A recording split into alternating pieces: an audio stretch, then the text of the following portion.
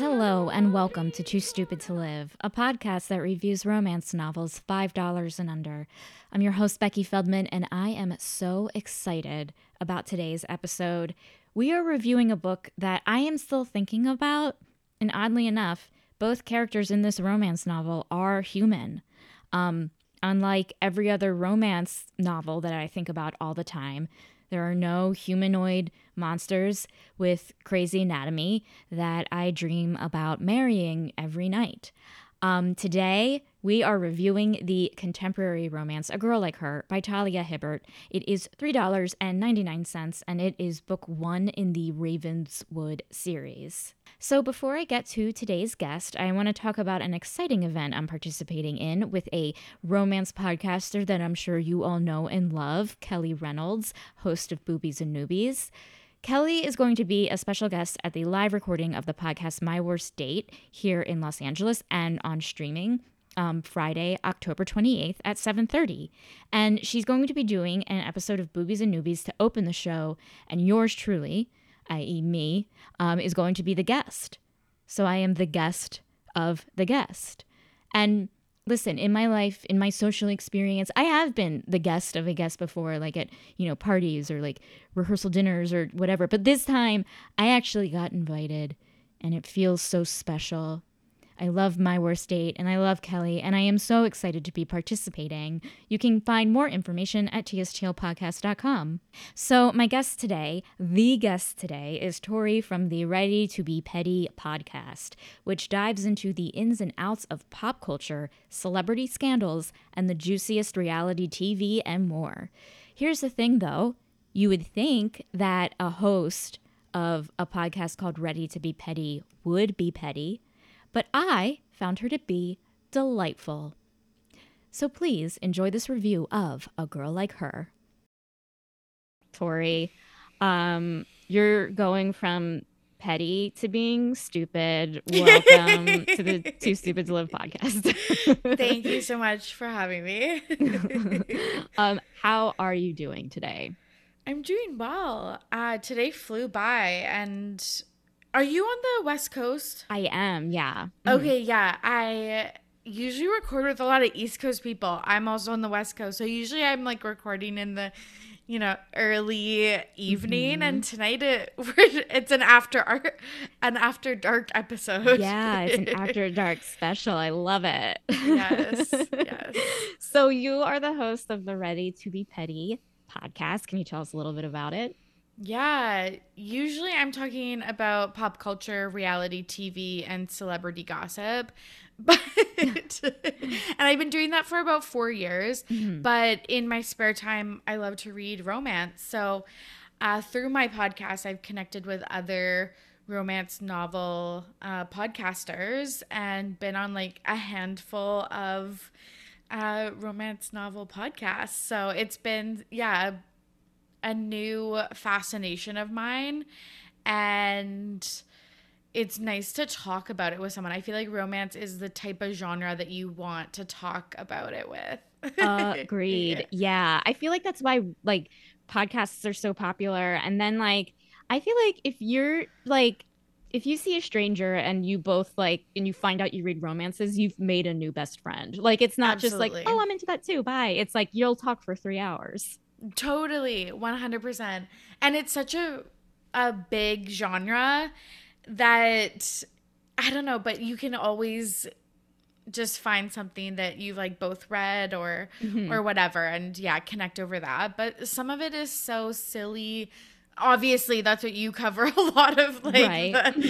the like almost horrific parts of romance novels. But like some of it's so fun and funny and creative and thoughtful that it's just fun to talk about. Absolutely. Yeah.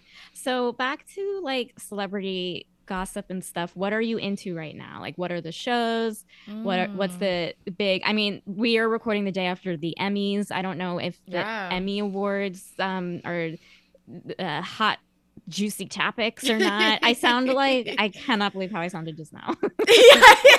I hated myself just now. No, but like literally I feel like a lot of pop culture like commentary is very like millennial, very of the like like I love Heather McDonald's like juicy scoop, and like sometimes like The View and stuff, like the OGs just do it best. So Yes. Yeah. yeah, I feel that. Sometimes I feel like archaic talking about pop culture nowadays, because a lot of it skews towards like Gen Z. But yeah, what am I watching? I'm watching Below Deck. It's a Bravo TV show. Do you watch it? I don't watch it. I am a Real Housewives person. Oh, And love that. for some reason, I, it's rare that I'll watch any reality TV show with people who are young and hot. Like, yeah. I get that. I so get that. Yeah. Yeah. A lot of the times I am almost watching it to make myself feel better. Like, Yeah. But I've been really into Below Deck, specifically the sailing yacht version. It's been really good. And then what else have I been watching? Oh, High School Musical, the musical. Oh, is series. that good? I like No. see it. Okay. Yeah. I will not watch it then. No, it's just like it has that nostalgic factor that just I can't get enough of. Yeah. Yeah, that's kind of, I don't know what I've been following. I've been following a lot of the Don't Worry, Darling drama. I've been following that for some reason. I don't know why. I don't know why it's fascinating me so much. I know. I think sometimes just almost the, like the audience response to these stories are more interesting than like what actually happens. So I completely agree. Yeah. Yeah. So I'm kind of honestly more interested in like, talking about why we're so interested in it and why we've watched it so closely compared to like when this stuff happens all the time on sets and stuff. So Oh yeah, absolutely. yeah. So that's interesting. Yeah. I mean, it's just like going on Twitter and seeing everyone's like takes on it is just really fun and funny, and I'm like, why do I care so much about this? Like it's I was like over the weekend when the festival was happening, I was like glued. It was like I was glued to my like Twitter account, being on Twitter, reading all these tweets, probably to the equivalent of when there's an election and like the equivalent of when Joe Biden won. I was like, let me check Twitter, and literally I think I said in my last episode that I was watching it like I was watching the January 6th insurrection. Yes. It's so bad, but for some reason I was. And like I don't even really like, I follow the kind of major players in this situation, but like I'm not obsessed with Harry or Florence or Olivia or Shia LaBeouf, but for some reason it's just grabbed the world's attention. Yeah, I think it was just, I wonder if it was like our state of mind, like our collective like state of mind that weekend. Maybe there wasn't a lot going on. We were all bored and we're just like, okay, here we go, folks. The biggest conspiracy of 2022. Honestly, and then coupled with the Lea Michele like funny girl stuff, like it was really a good weekend. Like, yeah. And part of me is like, it was a good weekend because I actually knew who everyone was, and I feel like totally it was very exciting. Yeah, 100%. Yeah, sometimes I'm like that too, that I like specifically follow a certain podcast that just covers like TikTokers, influencers, and YouTubers. So I'm in the know, but like, yeah, I'm definitely on the cusp of like kind of the classic celebrity to like, like very like when Disney Channel was like a peak with like Demi and Selena and Miley and stuff. That's like my niche, I would say. Totally. Like I was at the tail end of that. Like I feel like Demi and Miley and like Selena Gomez, like even though I'm sure they're in like their mid-20s now, but they're like forever in my brain, like, oh, the 13-year-old who stars in her own sitcom, I know. 100%. I know. I feel the exact same way. Yeah. So talk to me about your romance reading journey. Like what got you into reading romance? What kind of subgenres do you like? Oh, that's a great question. So I was a big reader when I was a kid. like the classic stuff. Twilight, like Hunger Games, like all of that. I don't know why I'm embarrassed by that. We're talking about romance. This is about breaking down the stigma of reading romance, but like sometimes it's like a little embarrassing. I mean, you don't have to be embarrassed in front of me. I devoured all of those books, and I wasn't even young. I was like in my early 20s. So yes, oh my god, I am like the queen of watching or consuming content that is not like High School Musical, the musical, the series. Like that's not made for me, right? But, yeah. But I am devouring it as well. So yeah, I was a big reader, and then big young adult.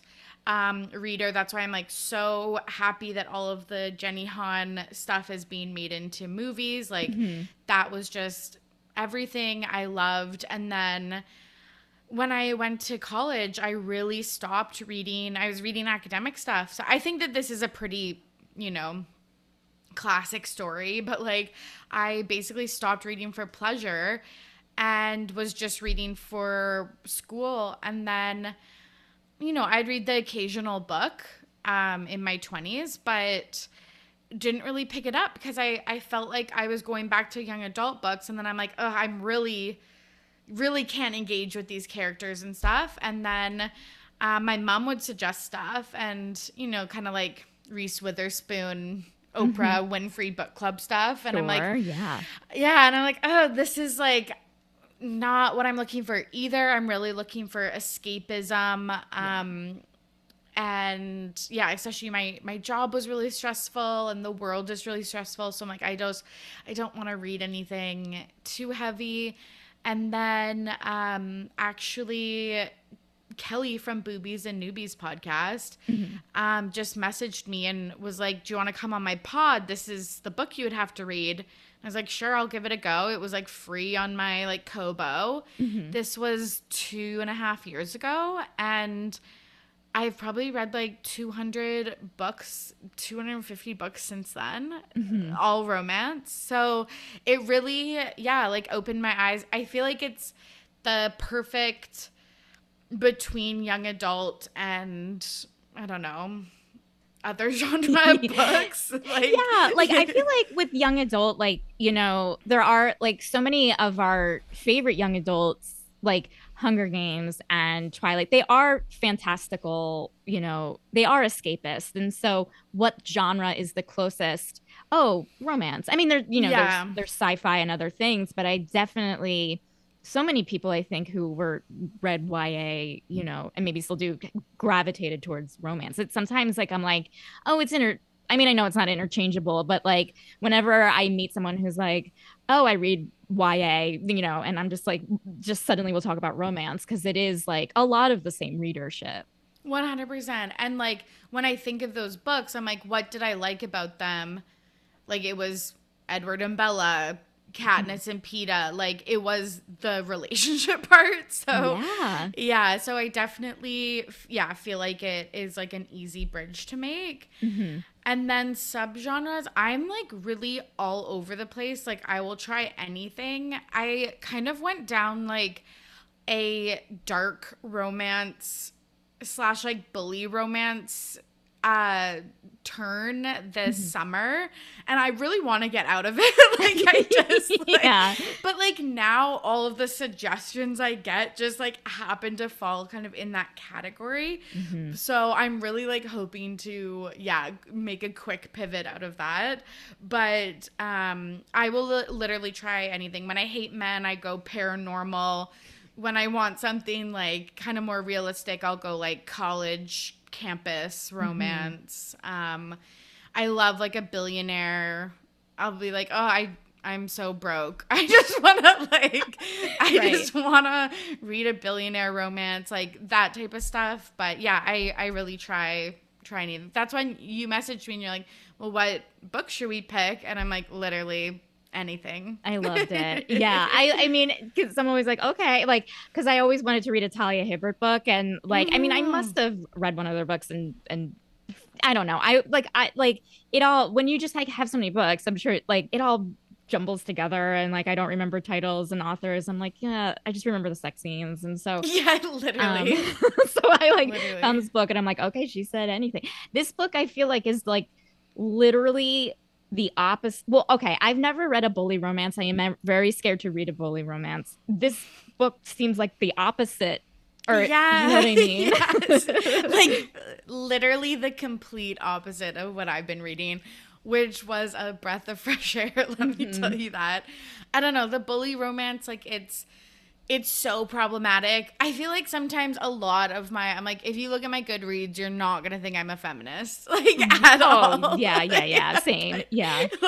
But yeah, it's interesting how much I read stuff that like doesn't necessarily align with like my values or like what I would want in real life. I don't know.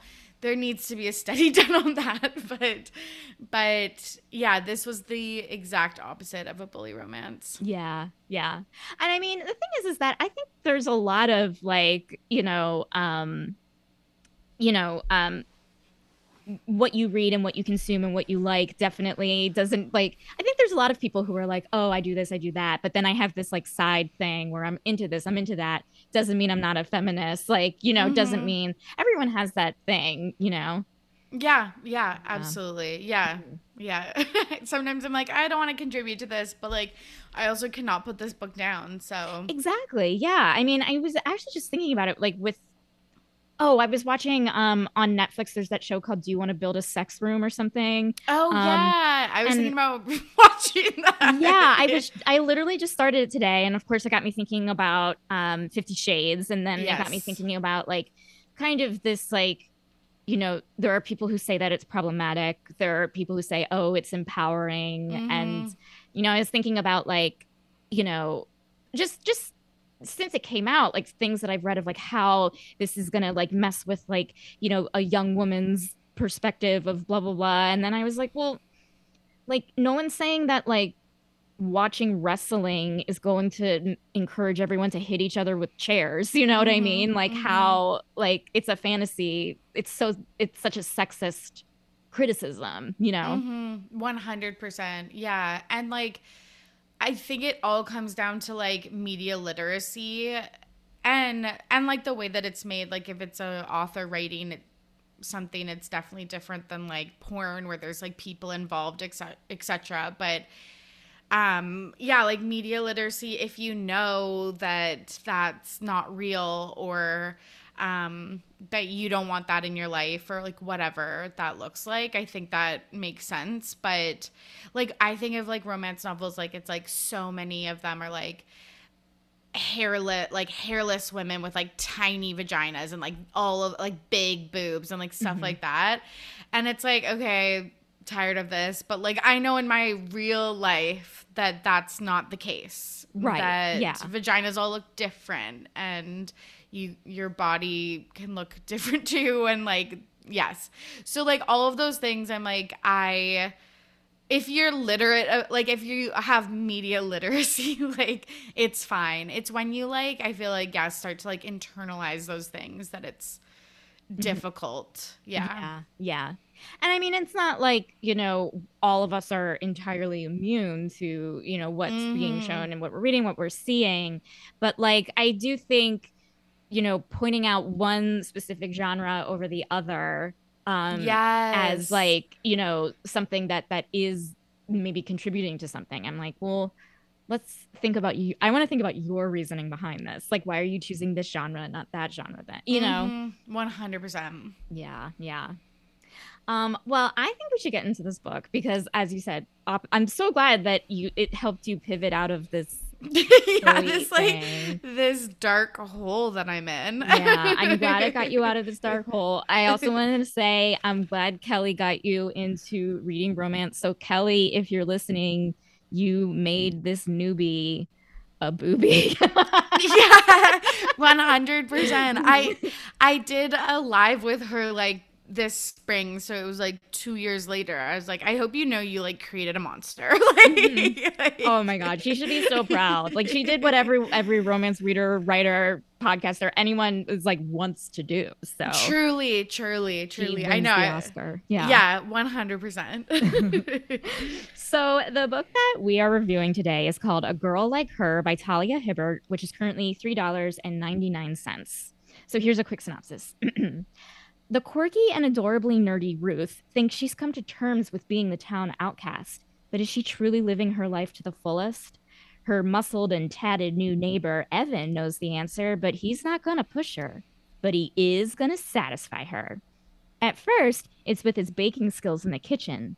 But when Ruth is ready to take it to the bedroom, Evan shows her just how well he can really heat things up. So good. So good.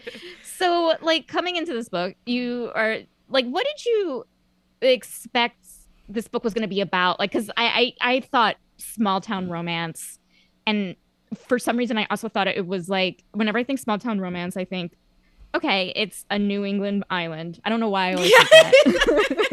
Why is it always in New England? Like, I know. This isn't, though. And I was like, oh, whoa, they're British. I know. As soon as they were like, a cuppa, I was like, oh, we're in England somewhere. Mm-hmm. Yeah.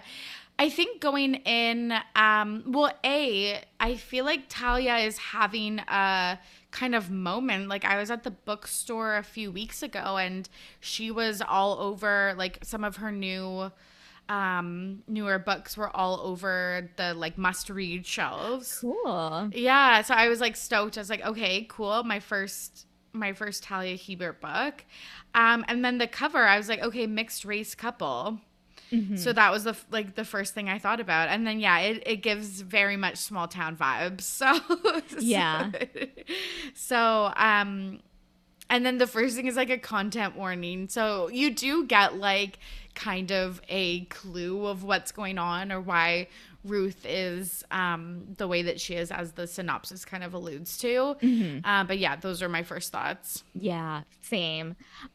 So we meet Ruth and she is just, I loved her as a character. Mm-hmm.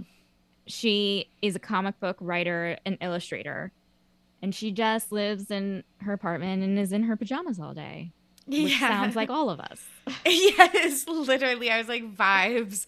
Yeah, she was really fun and like unapologetic. And this was a unique storyline. Like at least the characters were kind of, like not your average romance characters. Like they had unique quirks and backstories. So I liked that part. Yeah, it felt like, in a way, there was a role reversal here where, like, I feel like sometimes, like, male characters are given more leeway to really have their lives be in a whole, you know what I mean? To really, isolate themselves and not have things in a good place.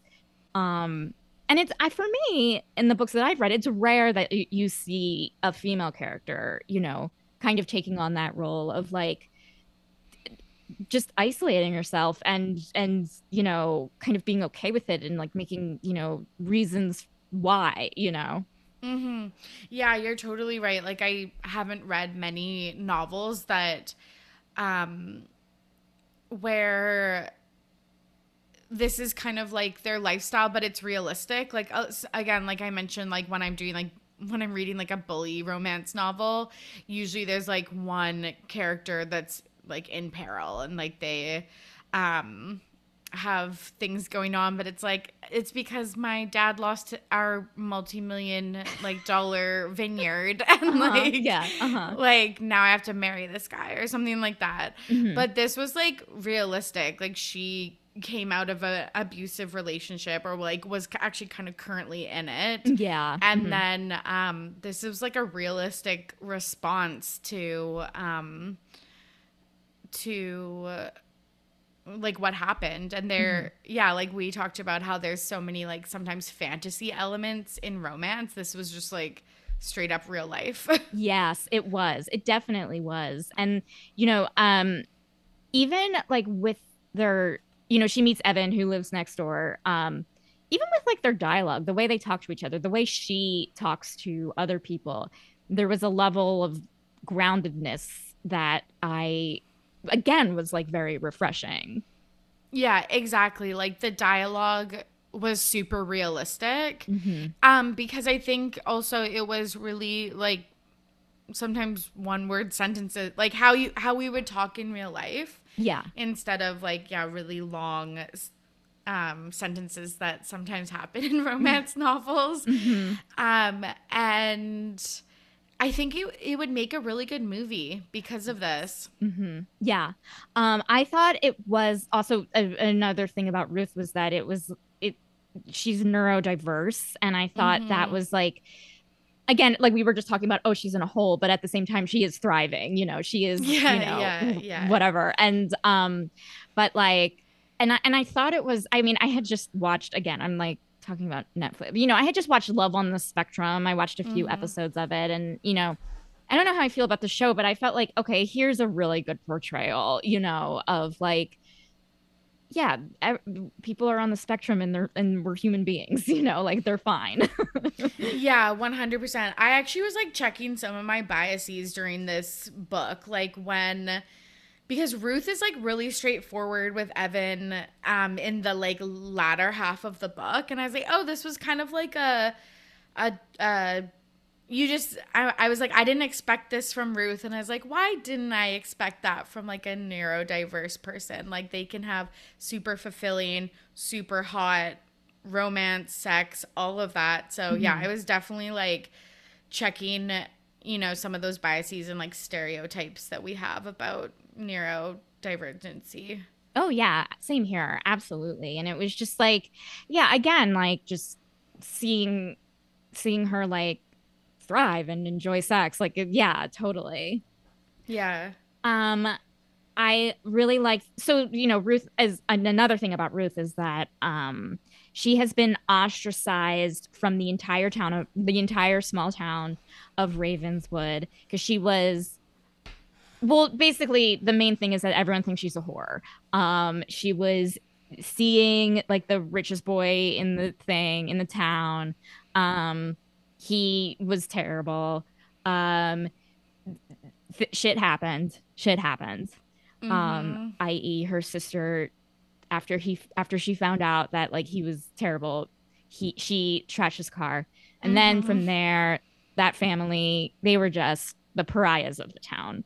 And Ruth is labeled a Jezebel, even though she's not. But she kind of labels herself as a Jezebel.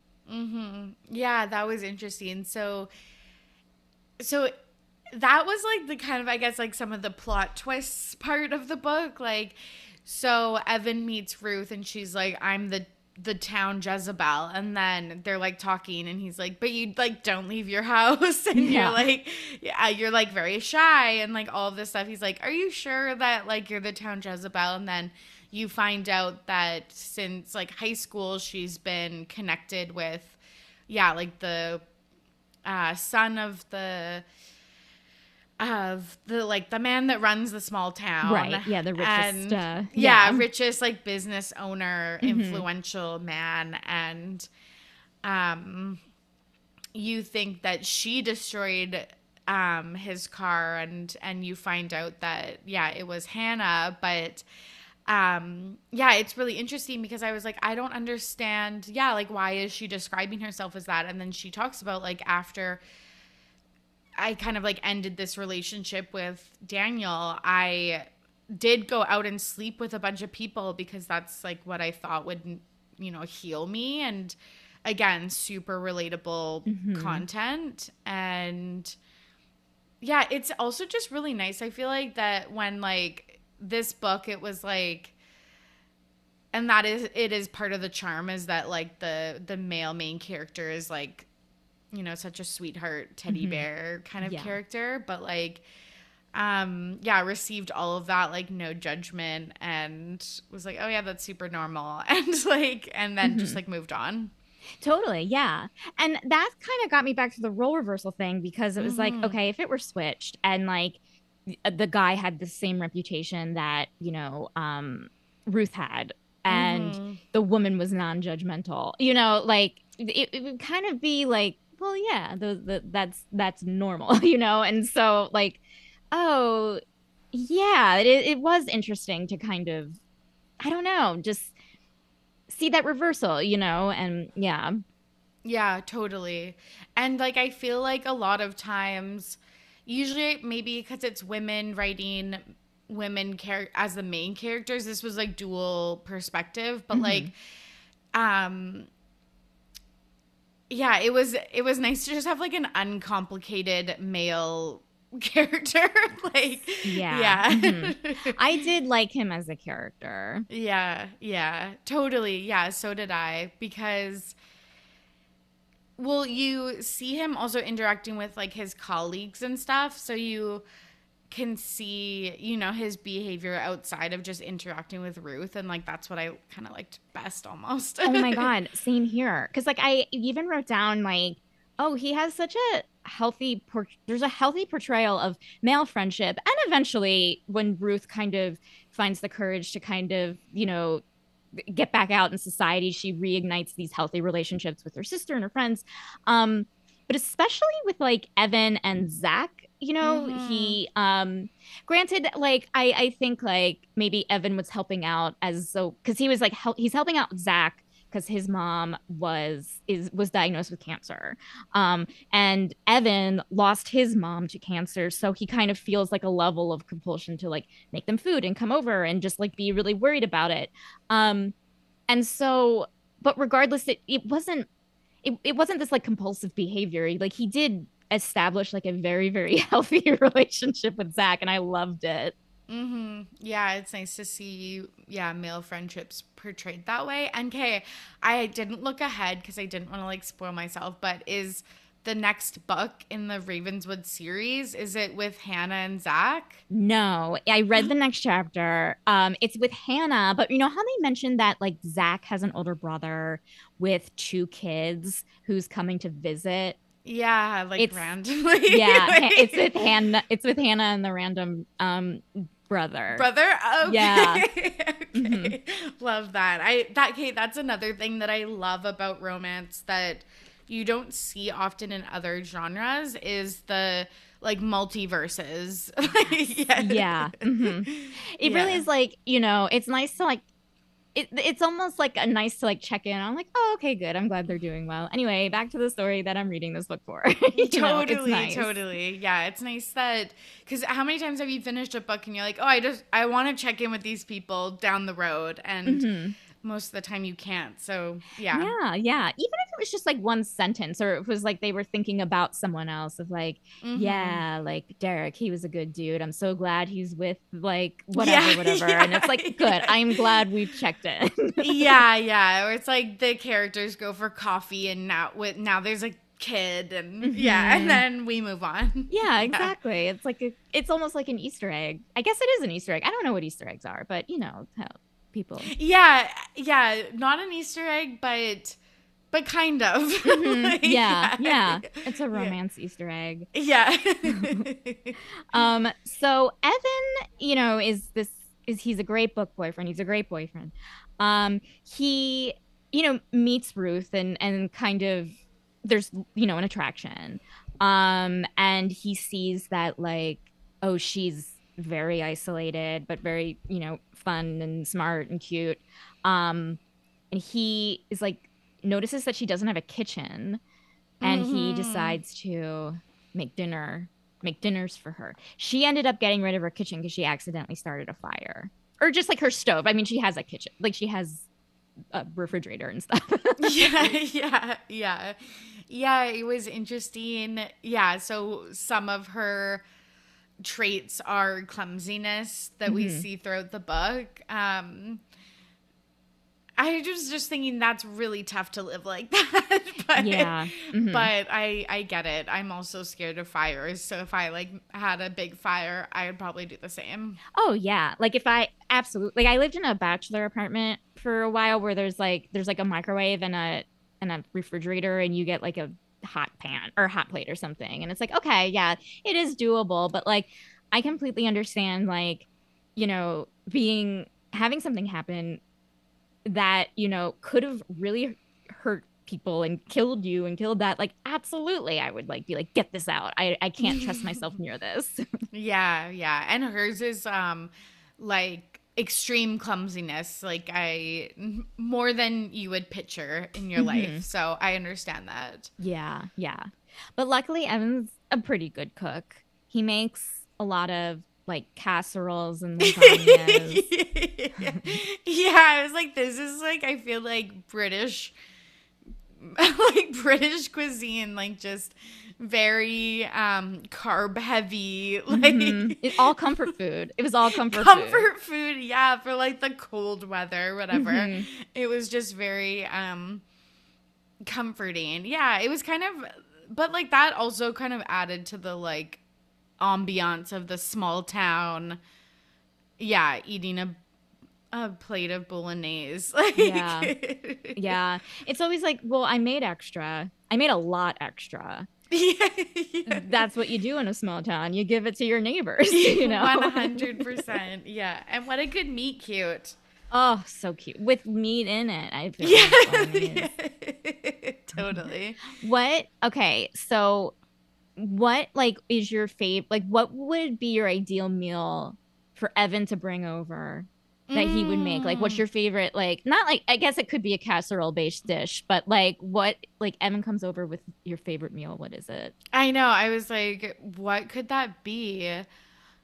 For some reason, I was like, I feel like you would make like a good tomato soup and grilled cheese. Yes, I was thinking mac and cheese, which is kind of the same.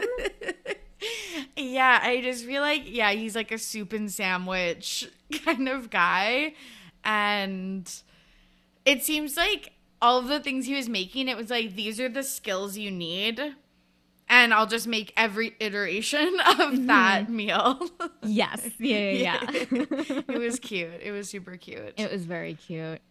So they end up getting closer, and he's at first like Ruth is like very, I mean, understandably hesitant to kind of be open with Evan about like her past and what happened with Daniel. Yeah. Yeah. So we like Evan doesn't know. So Evan and Ruth bump into Daniel in public the first time that they meet, and Daniel says like a really rude comment to Ruth. So Evan kind of knows that there's some type of like history between them. And I think he just kind of assumes like small town, they went to high school together, they didn't get along or whatever that was. So he kind of drops it. And then he does find out later. He puts all the clues together and finds out that it's him. Because of Daniel's insistence that he doesn't hang out with her. But yeah, it makes sense of why she would be nervous, not only to expand her like friendships, because it seems like she's not burnt bridges, but lost touch with or purposely isolated herself from her friends and her mom and her sister. But yeah, it makes sense that she is like, what are the intentions of Evan? Like, he's super hot, he has tattoos, he's like super muscly, like what could he possibly like wanna do, like hanging out with me? Totally. She even has like a line in it, or I mean like where she thinks herself, she's like, there must be something wrong with him. Like, what is wrong with him to be into me? Like, not once does she, like, not that this is anything, but like she does point out she's only been in her pajamas in front of him. Like, she's always like kind of, I feel like, a lot of us when we go out, we feel the need to like put on our best clothes and put on makeup and blah, blah, blah. And she's just like, I can't. And yet he still likes me. What is wrong with this picture? Even though it's like, what is right with this picture? Totally. It was so relatable of like, her like inner critic of like, I don't deserve someone like Evan hanging out with me. I feel like everyone's, had that thought. And then, yeah, like the pajamas thing is It's so funny. It's not the type of pajamas you usually see in romance novels. No, it's not like silky. It's like Captain America fun. Yeah. Like flannel pajamas.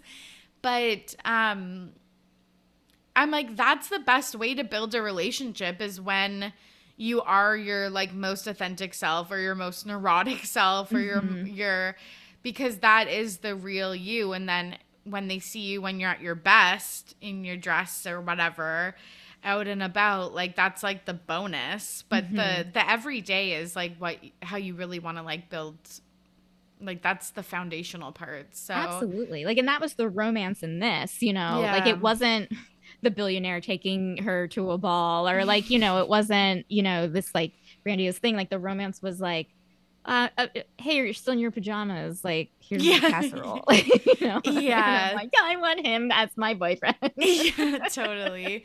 And like he had a really good sense of humor too. Like when they do go out and she puts on like clothes that you would wear outside. He was like, she's like, what? And he's like, this is the most like elbow and like ankle I've seen of you on you. And he was like, I've seen like copious amounts of forearm or something. And I was like, this is so funny and so cute. Yeah. And like there was also a line in it that made me laugh. Like Ruth has like very much like is very self-aware, and so when she's like realizing like, oh, she's into Evan, she's like, well, maybe next time I'll wear a nicer pair of pajamas. I'm like, this is hilarious. I love her so much. Yes, like when her friend, I can't remember her name. I can't either. Because she was just in like one or two brief scenes. Yeah. She's probably Ravenswood 3. Like, yeah. Yeah. But she was like, okay, you're not like down to chat online. And then she comes over and she's like, you're wearing like you've done your hair and you're wearing like the tiniest bit of lip balm. And she's like, this is like earth shattering. So it was really funny. Yeah, absolutely. And it's like I totally understand where Ruth's coming from, because like I think for me, I tend to isolate, or like I have done that, and it was very relatable, and she's just doing the best she can. Oh, it was all super relatable. Like I really get that. Like like I totally get the self-isolation, and sometimes you like, I feel like with her, sometimes you do it for so long that you don't realize that it's like, I don't want to say abnormal, but like maybe not your you get comfortable in kind of her routine. Like she was like, well, I go out Sundays, why would I go out any other day? Or like things like that, where, and then Evan's like, well, you know, people usually go out on Fridays and stuff. Like sometimes you just are like that for so long that you kind of forget the other way. Yeah, absolutely. Like, you know, it's so funny. She like later has this realization, you know, she is, you know, closing herself off, and then she has like a very funny realization, and she's like, oh, you know, like things are a lot easier when you just like say what's on your mind and like say whatever. And today I was like trying to find out like someone's last name for this thing I was working on, and I was like Googling and researching, and on Facebook couldn't find it, and then I was like, oh, I should just email them. Isn't that funny? Yeah. 100%. So many times you can like overcomplicate things. And I've also noticed, like, I work remotely, like, for, like, the past, like, 2.5 years. And so sometimes I feel like Ruth kind of like a shut-in. Yeah. And you do quickly forget to, like, oh, I could just ask my colleague this. Or, like, it's so much easier to just, like, that's what I would have done if I was in the office. Just walk down the hall. And, yeah, you just get into a certain type of routine, and then... you forget. Your brain develops these habits, and like all of a sudden they're like, it's like breathing, and you're like, oh wow. Yeah. Totally. Ruth is very self-aware of her situation, and she almost like makes fun of herself, you know. Yeah, that was it was kind of refreshing of how she wasn't, there were certain parts that she was down about herself, but like she wasn't necessarily like embarrassed of like like I feel like a lot of things around like mental health and like yeah like is the shame around like wearing pajamas. Like I only have the capacity to wear pajamas and to not wear makeup and to not go out, and I feel like there's can be so much shame in that, and she didn't necessarily have that. Like she definitely had in the romance department, like I think very like not, I don't want to say standard, but like very common universal thoughts about like is my partner like better than me, or will they change their mind about me, or I don't deserve a partner like this, or they couldn't look at me this way possibly, or whatever. But yeah, she doesn't seem, yeah, like she had some kind of self-deprecating humor and stuff, and yeah, it was nice. Yeah, it was nice. I agree. What did you think about like her relationship with her sister Hannah? Because like at first, it was like, oh God, is Hannah like I mean this in a good like, oh, what a good universe way. Like, oh God, is Hannah the one who's like gonna be constantly on her ass to like get dressed, do this, do that? Yeah. And then there's this reveal that Hannah is very flawed and has anger issues. And like, I fucking loved that reveal. Again, the side characters are so great. Yeah, 100%. Yeah, she was really interesting to me because I was at first curious of why they didn't have a good relationship per se, because um yeah, it seems like obviously they were like close in the past, so I was like confused, and then we find out it's because she knew what was happening, and Ruth used to tell her more stuff, and then like she did, like the car incident happened, so she smashes the like windshield of Daniel's car and then gets arrested, and then like Ruth feels so bad and that she got in like trouble that that will last or stay with you for a long time. Yeah. So she felt, I don't know, maybe like not a burden, but just kind of like she put her sister in like a situation where she got in trouble. Yeah. And she like kind of, made it seem like if like someone in the town said, oh, actually, Ruth, you were the one who, beat that, who like broke the car or whatever, she would just say, yes, it was me. Like she would never like correct them or anything. And I think because she wanted to like take the heat a little bit, or to really take the heat there. Because her Yeah. sister really did fuck up her life. Like I feel like she always wanted to be a teacher, or Mm, worked with kids, and mm-hmm. because of this criminal record she can't do that anymore. I imagine in the second book when she meets Zach's brother with kids, it's not going to work out. Yeah. But that's like, it was such a wonderful reveal, because you think this one character is going to be perfect, perfect, perfect, great job, great skin, great hair, blah blah blah blah, and then it's like, Mm-hmm. oh, you're kind of in an even worse place in a way. Like you're not living your Yeah. dream. 100%. Like that is, I feel like also kind of stereotypical of romance, like the black sheep of the family, and then the perfect child that Mm-hmm. um yeah, like the older sister that's perfect or whatever, and that they're always striving to like look up to and or become. Mm-hmm. And yeah, they were, yeah, had equally complicated lives. Yeah, Yeah. it definitely like just added so much to this world and their family, and it kind of like, it was like I am so interested in this family. I don't care about any of the hot guys. Like, I mean, I do care, but like, just give them all hot guys. But I want to see them resolve their issues. You know what I mean? Totally, totally. That was another thing I really liked about this book, is that it was interesting backstories. Sometimes, a lot of times in romance, I'm like, okay, let's get to the sex. Like, this backstory is like not interesting Yeah. at Mm-hmm. all. And this one, I was actually like just as interested as the romance parts. Totally. Because I thought this book was, and we'll get to this, we got to talk about the sex, but like, I did Mm-hmm. think like a lot of this book was like, there's this theme of healing in it, like she was like healing from the the wounds of your past. And for some reason, like that plot line, as much as I loved the romance, because I love romance, but like that plot line like really like just stood out to me and affected me maybe even more in a book like this than maybe the romance. Because I knew they were gonna be together, you know. Yeah. Like that wasn't a question. That was like another thing, is it wasn't a question that they weren't going to be together. They didn't.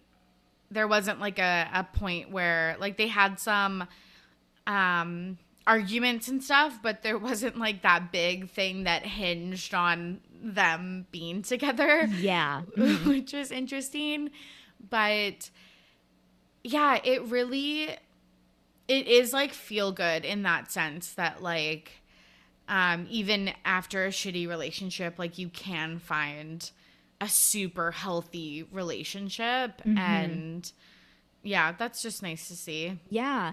And just like seeing how it can like, you know, having that healthy, like, you know, some like healthy aspect of your life and seeing it like kind of bleed into other aspects. Like I thought like a really brave, triumphant moment for her character and her journey was going back to the library and signing up to be a volunteer again, which she had done and missed it and didn't do it anymore because she was isolating herself.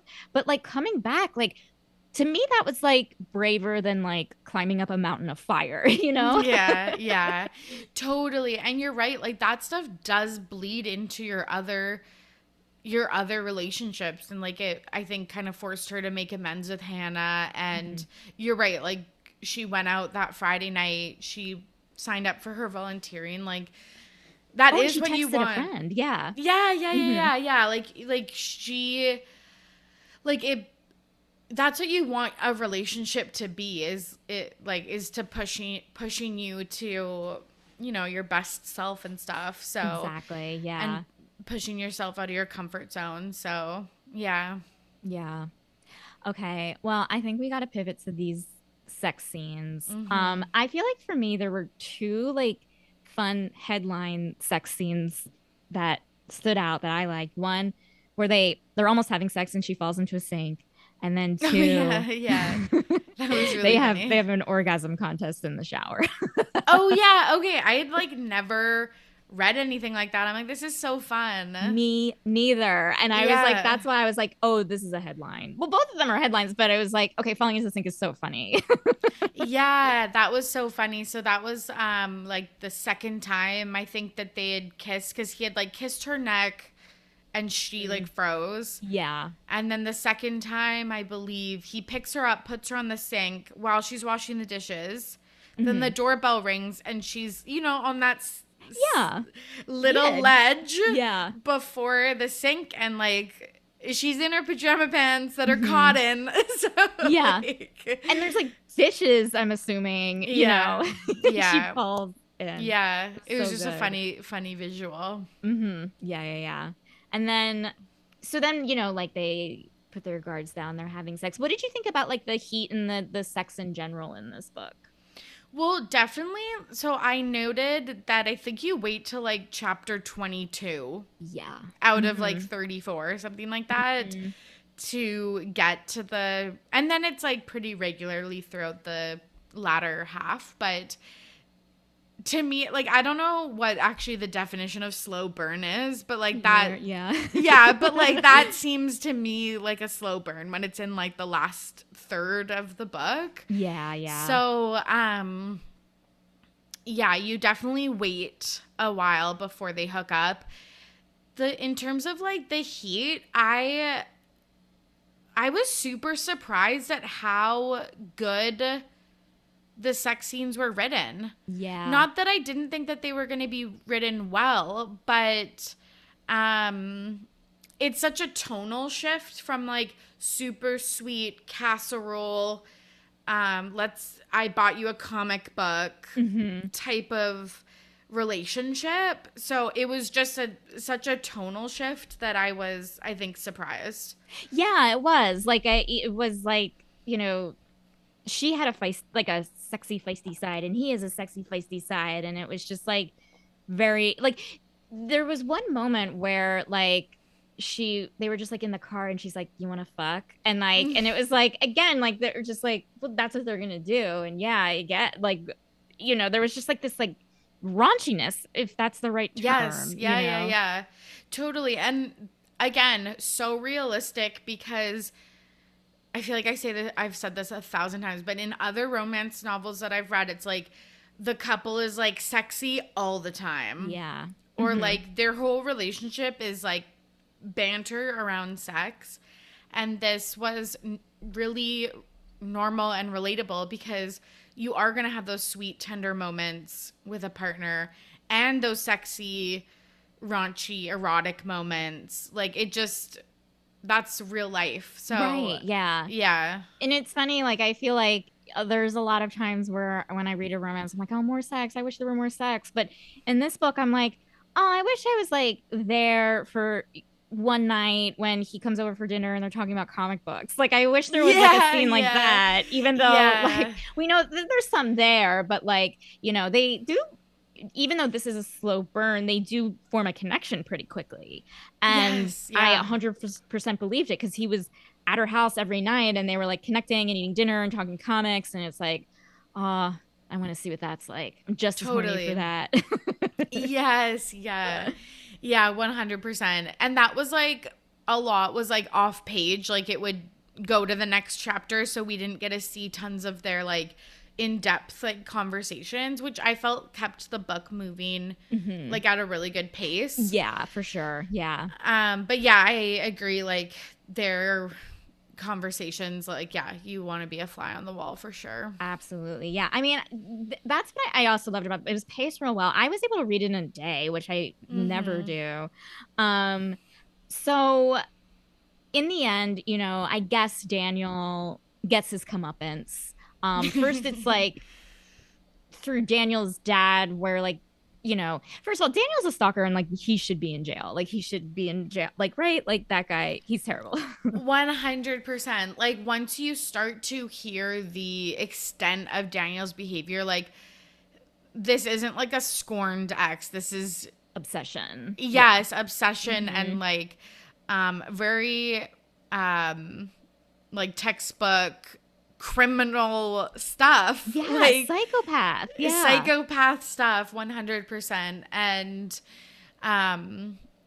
yeah, you see kind of her thoughts in like that were italicized like throughout the book. And then you get the like reveal with like the flowers and stuff, but dark elements that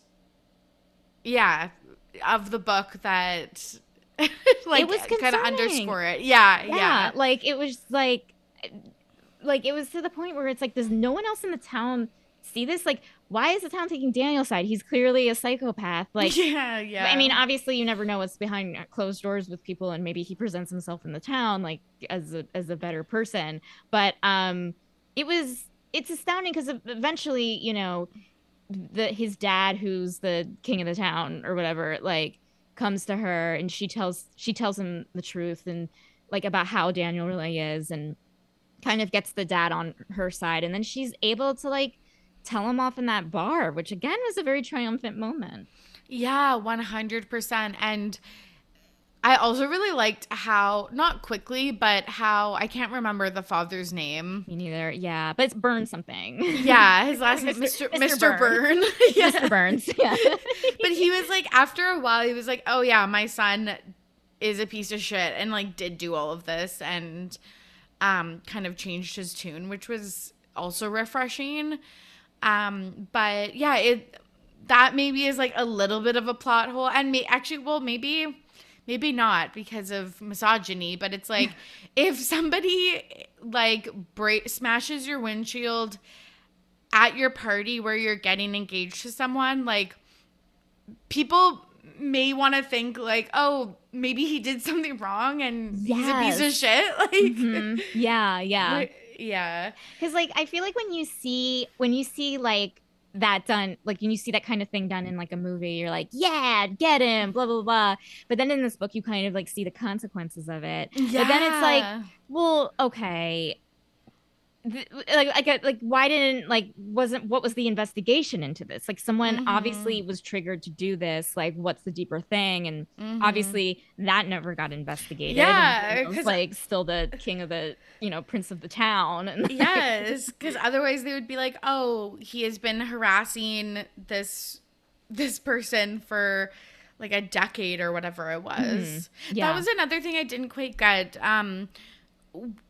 How old were they? Because they started dating in secret in high school. Yeah. And they were, I thought that they were like mid-20s. Yeah, okay. That's so kind of what I grasped. Yeah. Yeah, so it's like 10 years of abuse and no one really looked into it. Yeah, and like his dad, again, like, and his dad isn't like, you're right. Like it took 10 years, like, Yeah. It was weird. But then again, like at the same time, like this family does own the town.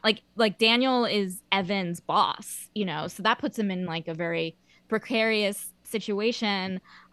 Obviously there's a point where he punches Daniel in the face. So much fun. So much fun. Yeah. Yes. Loved that. For me, it was like a little like, I don't know. Sometimes I don't think I'm a cinnamon roll romance reader per se. But, yeah. But yeah, it was fun. Totally a lot of fun. So let's talk about their HEA, their happily ever after. The epilogue cuts to 5 years later. They're cute as hell, quirky as hell. She's pregnant. And like there's just a really nice sex scene. I thought that was the hottest sex scene in the book. Yeah, I did too. That's so funny. Yeah. So they're like, she's hornier than ever in her pregnancy, but they like allude to having like a really great sex life in the past 5 years. And yeah, love a good epilogue. Yeah, it was great. Or prologue, epilogue, epilogue. Yeah. Okay, yeah. Because like I thought it was great because it was like I thought this epilogue like was 5 years from now, and yet they still like, okay, it's like, oh, they still have the same chemistry, like they still talk to each other in the same way, like nothing is like, which I assume that's probably a lot of relationships, but like I just like really felt it in this way more than Yeah, 100%. Yeah, it seemed like it was a nice glimpse into their life, and it seemed like they still are in those roles of Evan being a really like giving, not that Ruth's not giving, but like a really kind, supportive partner. And yeah and like a stable influence, I guess. Is that the right term? I have no idea. Yeah, I would say. Cool. Okay, so I want to ask for your final thoughts on a rating. So with the rating, so Ruth's apartment, Ruth is a comic book writer. She loves comic books. Her apartment is filled with stacks and stacks of comic books. So you're going to rate on how many stacks of comic books. 1 out of 5 stacks of comic books means you didn't like it. 5 out of 5 stacks of comic books means you loved it. So there you go. Thoughts and rating. I love that. I know it was also great visuals of like their apartments and stuff that I really liked. I honestly give it like a 4 out of 5 comic book stacks. It was super well paced, really easy read, great character development. Wasn't the typical story, and really grounded. And maybe just because I've been reading a lot of fantasy and paranormal and stuff like that it seems just extremely grounded in real life. Yes. Yeah. That was really nice. It was relatable and yeah, like you're just like, oh, I could see myself either in these characters or my friends or family or whatever in these characters.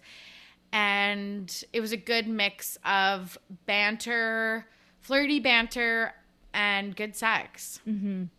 Agreed. Yeah. I give it 5 out of 5 stacks of comics.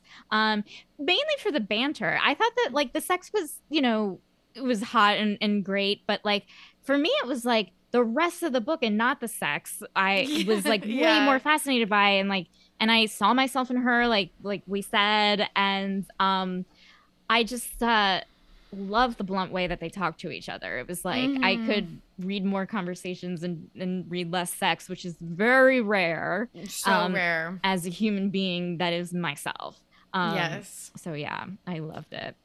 Yeah, I agree. And that's why I think it'd be such a good movie. Yeah, because the dialogue was really good. It was great. Yeah, I definitely see it. Like, or if this is like, you know, have you seen Virgin River on Netflix? Like, you know, like I feel like this could be like a good version of yeah, like a Hallmark-ish, like a Hallmark-ish video with like fun, like realistic characters, good dialogue, a little raunchy, yeah. you know. Yeah. It is kind of Hallmark-esque with like the casseroles and the small town and the one business that holds all the power in the right, town. Yeah, and they all know each other. There's one bar, there's one blah blah blah. Yeah. Yeah, that's very, very Hallmark, but in like a 2022 contemporary way. Yeah, it's like I want to see a Hallmark show with the word and the action fuck. You know what I mean? Like totally. I want a Hallmark show with fucking. yes, agreed.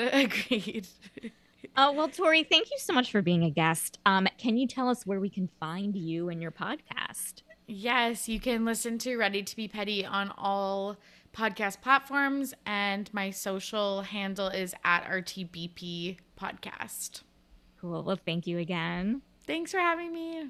Too Stupid to Live is part of the Frolic Podcast Network. For more podcasts you'll love, visit frolic.media/podcasts. Thank you so much for listening, and have a great rest of your day.